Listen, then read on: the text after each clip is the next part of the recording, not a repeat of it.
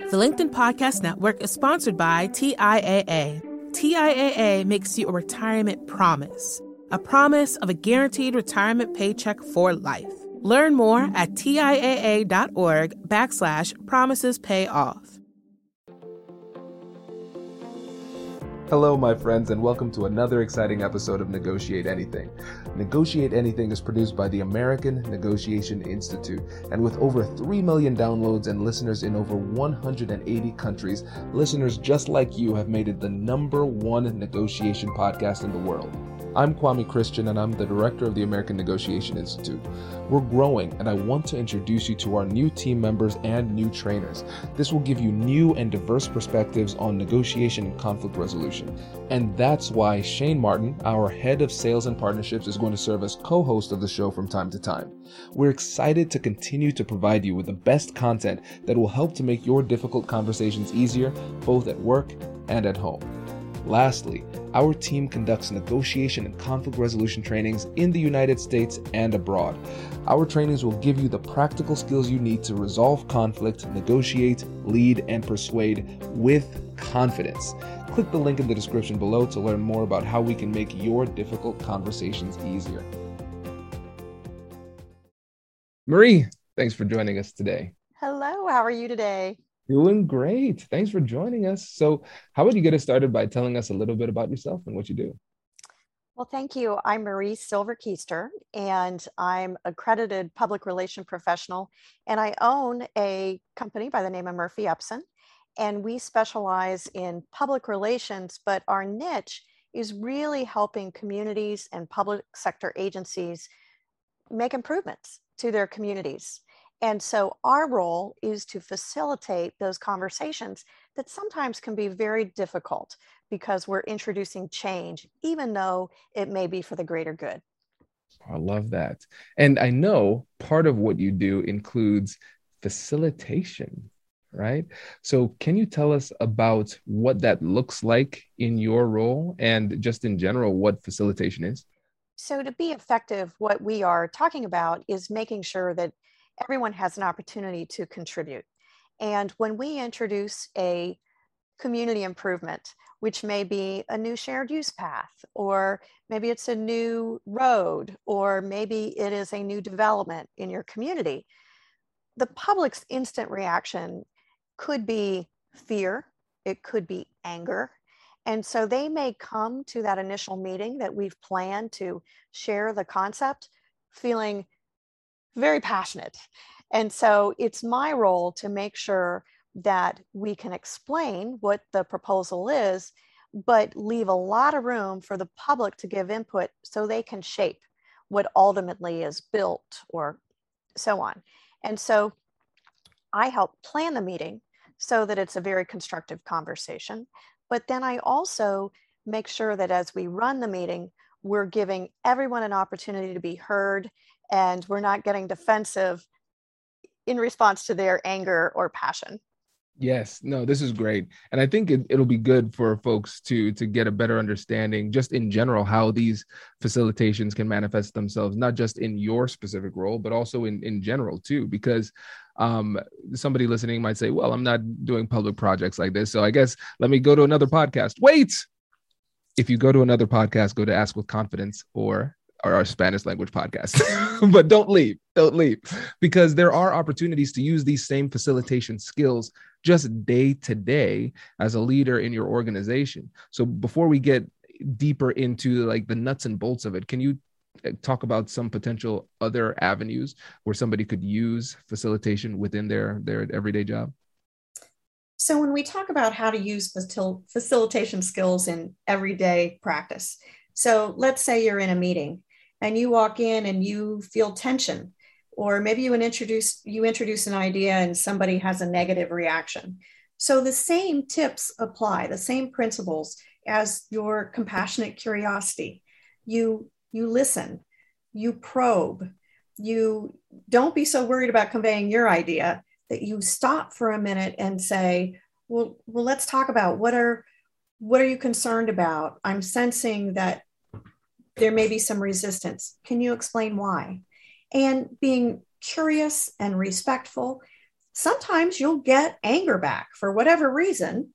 And instead of dismissing that or just having this visceral reaction and then escalating, it's better to ignore the negativity and focus on the kernel of truth. Whatever they've said, there's always something in there that once you get rid of the smoke and mirrors of, blah, blah, blah, I'm so angry. Well, let's talk about what you're angry about. Let's get to that and let's talk about it. By using those techniques, you're showing that you really do care and that you are listening. And it gives that person a sense of first catharsis and then also validation. Right. Well, first of all, thank you. It means a lot to me that you read the book. That's really cool, because you're really good at what you do. so that makes me feel good. But you're absolutely right. And here's the thing too, when you think about the potential of emotional responses, we should be anticipating that. Right. Because I think a lot of times people come into these conversations and then they kind of they approach it from a place of fear. I hope people don't respond negatively to this. No. People are people, and emotions are an integral part of who we are. And so these emotions will be there. It would be weirder. It would be really weird if they weren't, quite honestly. And I think one of the most challenging things from time to time is professionalism. And now I'm not saying that people should be unprofessional. I'm not saying that at all. But what I am saying is that some people can be so good at being professional and keeping that stoic game face on that they respond emotionally, but people don't perceive the emotion. So to your point, Marie, you gave the example of if somebody gets really upset, right? If somebody gets upset and it's clear that they're upset, we can say, aha, okay, I can acknowledge and validate that emotion. I understand a lot of what they said was the emotion speaking, but there's a kernel of truth in there. And so we can give them almost that pass, right? I understand you're upset. But then if somebody says the exact same thing, but calmer, you might be like, this person is an absolute lunatic. How did they arrive at that position? But since you didn't perceive the emotionality behind it, then you respond substantively to an issue that is not fully substantive. It's also emotional too. And when we're in the setting I'm often working with engineers. And so they're presenting some very technical work and talk about professional. They want to appear as professional as possible. And what I advise them to do is show more of your authentic self, right? And show them you're a real person. You don't have it all figured out. That's why you're so eager to hear what people have to say. And I also prepare them that an audience member is going to have a physiological reaction. That fight or flight mechanism kicks in when you're introducing change. And so somebody may be so stressed, they can't form a question to ask the engineer. They can't form a comment yet because they don't know the language around what you're proposing. And so it may be all bluster. Their face might get red. And then they bark out something that is very accusatory. That's when I tell the engineer, it's their emotion. Just let it go. Listen to that kernel of truth. And then where I am, I'm usually in the middle. I will say, Kwame, what's your question? Kwame says something and you're all upset. And I'll say, I think what I'm hearing is you're concerned about this. So I pick out that single kernel of truth. I ignore all the bluster. And sometimes the audience member might say, yeah, that's exactly it. And part of it, the advantage I have is I've been doing this for 30 years. So I know the topic. So sometimes I can help them state what the problem is, even though they can't formally articulate it, because I've heard the problem so many times. I know, what the engineer is thinking about. So oftentimes I'll get a result. Yeah, that's exactly what I meant. And then I'll say, okay. And then I turn to the engineer and then I might say, now, Kwame, what would be your idea? What do you think we should do about it? And then we write the idea down. Now, sometimes the idea is crazy, right? But you never say that. And people are just trying to brainstorm and there's nothing wrong with that. But you may know instantly that technically it won't work. But you never say, oh, that won't work, because then people will shut down. and you'll miss the good ideas and the great input. So you want to put every single thing down, no matter how crazy. And then you go away and you work with, in my case, the technical team to see how much you can address. Then you come back, let's say it's the next public meeting or whatever the public session is, and you say, you show that flip chart with all their ideas. Here's what you wanted us to look into. This will work. We'll do it. This won't work, but this is why. And you're saying to them, we heard you. We went and we researched it. And here's the answer. There's something critically important about that process, that it's very important you don't shut people down right away, even if you know their suggestion won't work. They need that catharsis. They need to be heard. Does your company invest in professional development training? If you believe that your team would benefit from a negotiation workshop, all you need to do is go to our website, fill out the workshop request form, and then we'll set up a time to chat. These workshops are completely customizable, and we've done them all around the country. Negotiation and conflict resolution skills are beneficial across all professions, but they're especially useful in procurement, purchasing, sales, sourcing, and contract management. Our calendar is filling up quickly, and we even have some workshops scheduled for next year. If you think you might want one, I'd suggest reaching out soon so you don't miss out. Check out the link in the description to learn more. And now, back to the show. The LinkedIn Podcast Network is sponsored by TIAA. In the last 100 years, we've seen financial markets swing, new currencies come and go, decades of savings lost in days, all showing that a retirement plan without a guarantee, quite simply, isn't enough. So more than a retirement plan, TIAA makes you a retirement promise. A promise of a guaranteed retirement paycheck for life. A promise that pays off. Learn more at TIAA.org/promisespayoff. From the minds of visionaries to the desks of disruptors, I'm Lars Schmidt, host of the Redefining Work podcast. Join me each week as we explore the new world of work through the lens of those shaping it. CEOs, HR leaders, investors, and more. Be a part of the conversation that changes everything. Subscribe to Redefining Work today. Yeah, this makes a lot of sense. And now let's say there's somebody out here who is hyper-focused on efficiency and getting things done. And that person just says, what is the point of this process? Why don't we just go ahead and get the right answer? Because the engineers, they went to school for this. And now we have Joe Schmo from down the street talking about how we should build roads. And so for you, from your perspective, what is the true value of integrating this type of process into the decision-making process? Well, it's easy to point out what happens when things go wrong, right? If we could just engineer things into existence, we wouldn't have to talk to anybody, right? But the reality is you have to communicate them into existence. You have to build support to make things happen. For example, for many years, highways were put in, engineered very well into communities. But you know what they did? Because they didn't talk to the public, or they disregarded a lot of community input or concerns about underserved neighborhoods.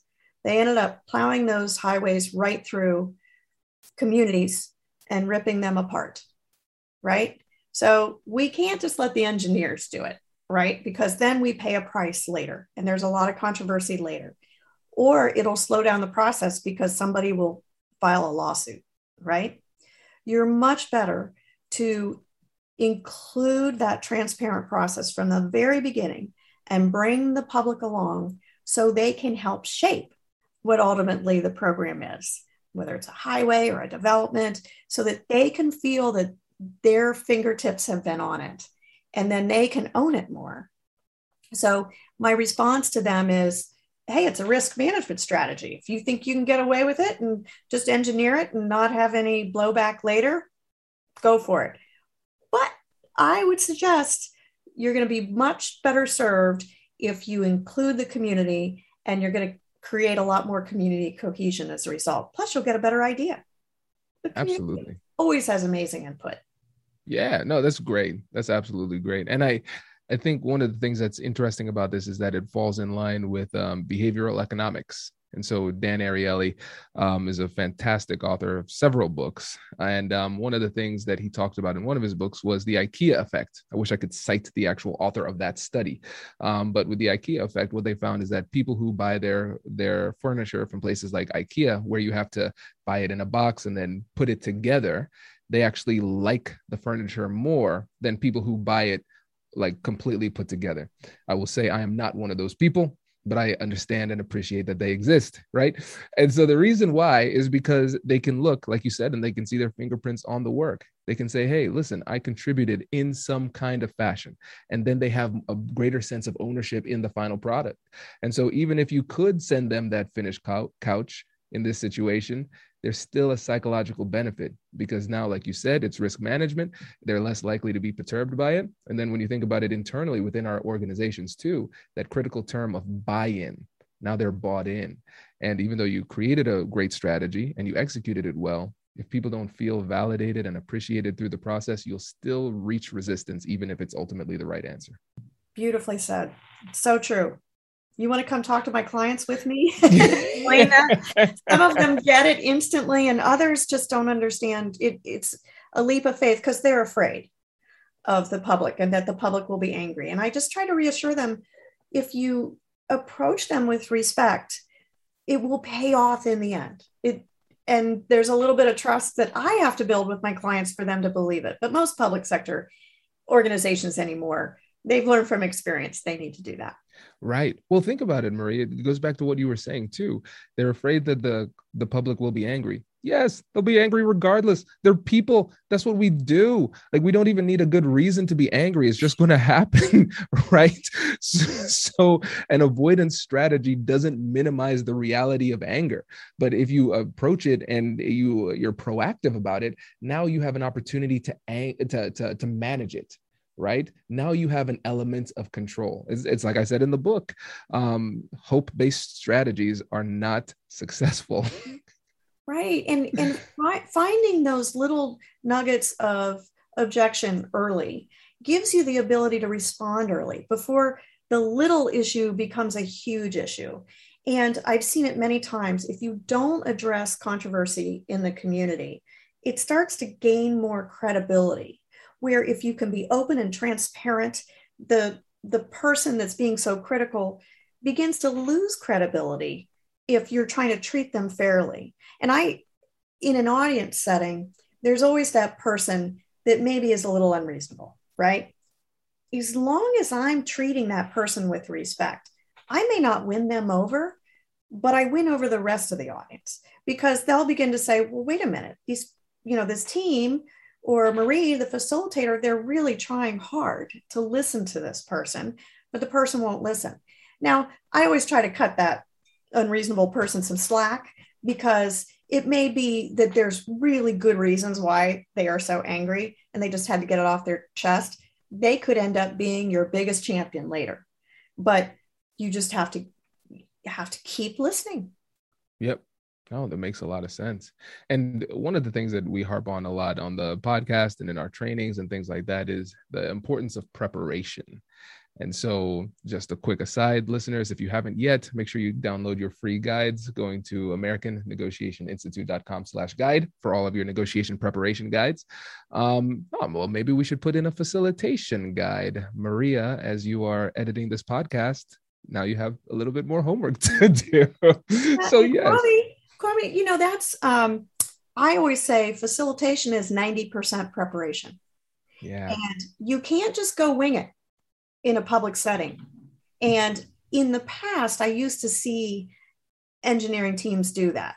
Put together their technical stuff and then they'd go present. I'm like, whoa, no. We have to have a pre-call. We have to rehearse it. We have to prepare you for the questions we know people legitimately will want to know. So let's prepare for that, so you don't look like a deer caught in the headlights when you get that question. And that preparation is so critically important. And so thank you. I'm glad to know that you emphasize that. Oh, 100%. Yeah, it's so funny because I know the listeners would realize this happens quite frequently. As we're talking, I'm saying, wow, I need to get the team to make a guide on that. So we have a ton of them now. But yeah, this is great. Let's actually talk through what that preparation and planning looks like. So when you're doing that with your team, what are some of the hallmarks of effective preparation? So as we develop a meeting agenda and presentation, for example, I want the purpose of the meeting to be very clear.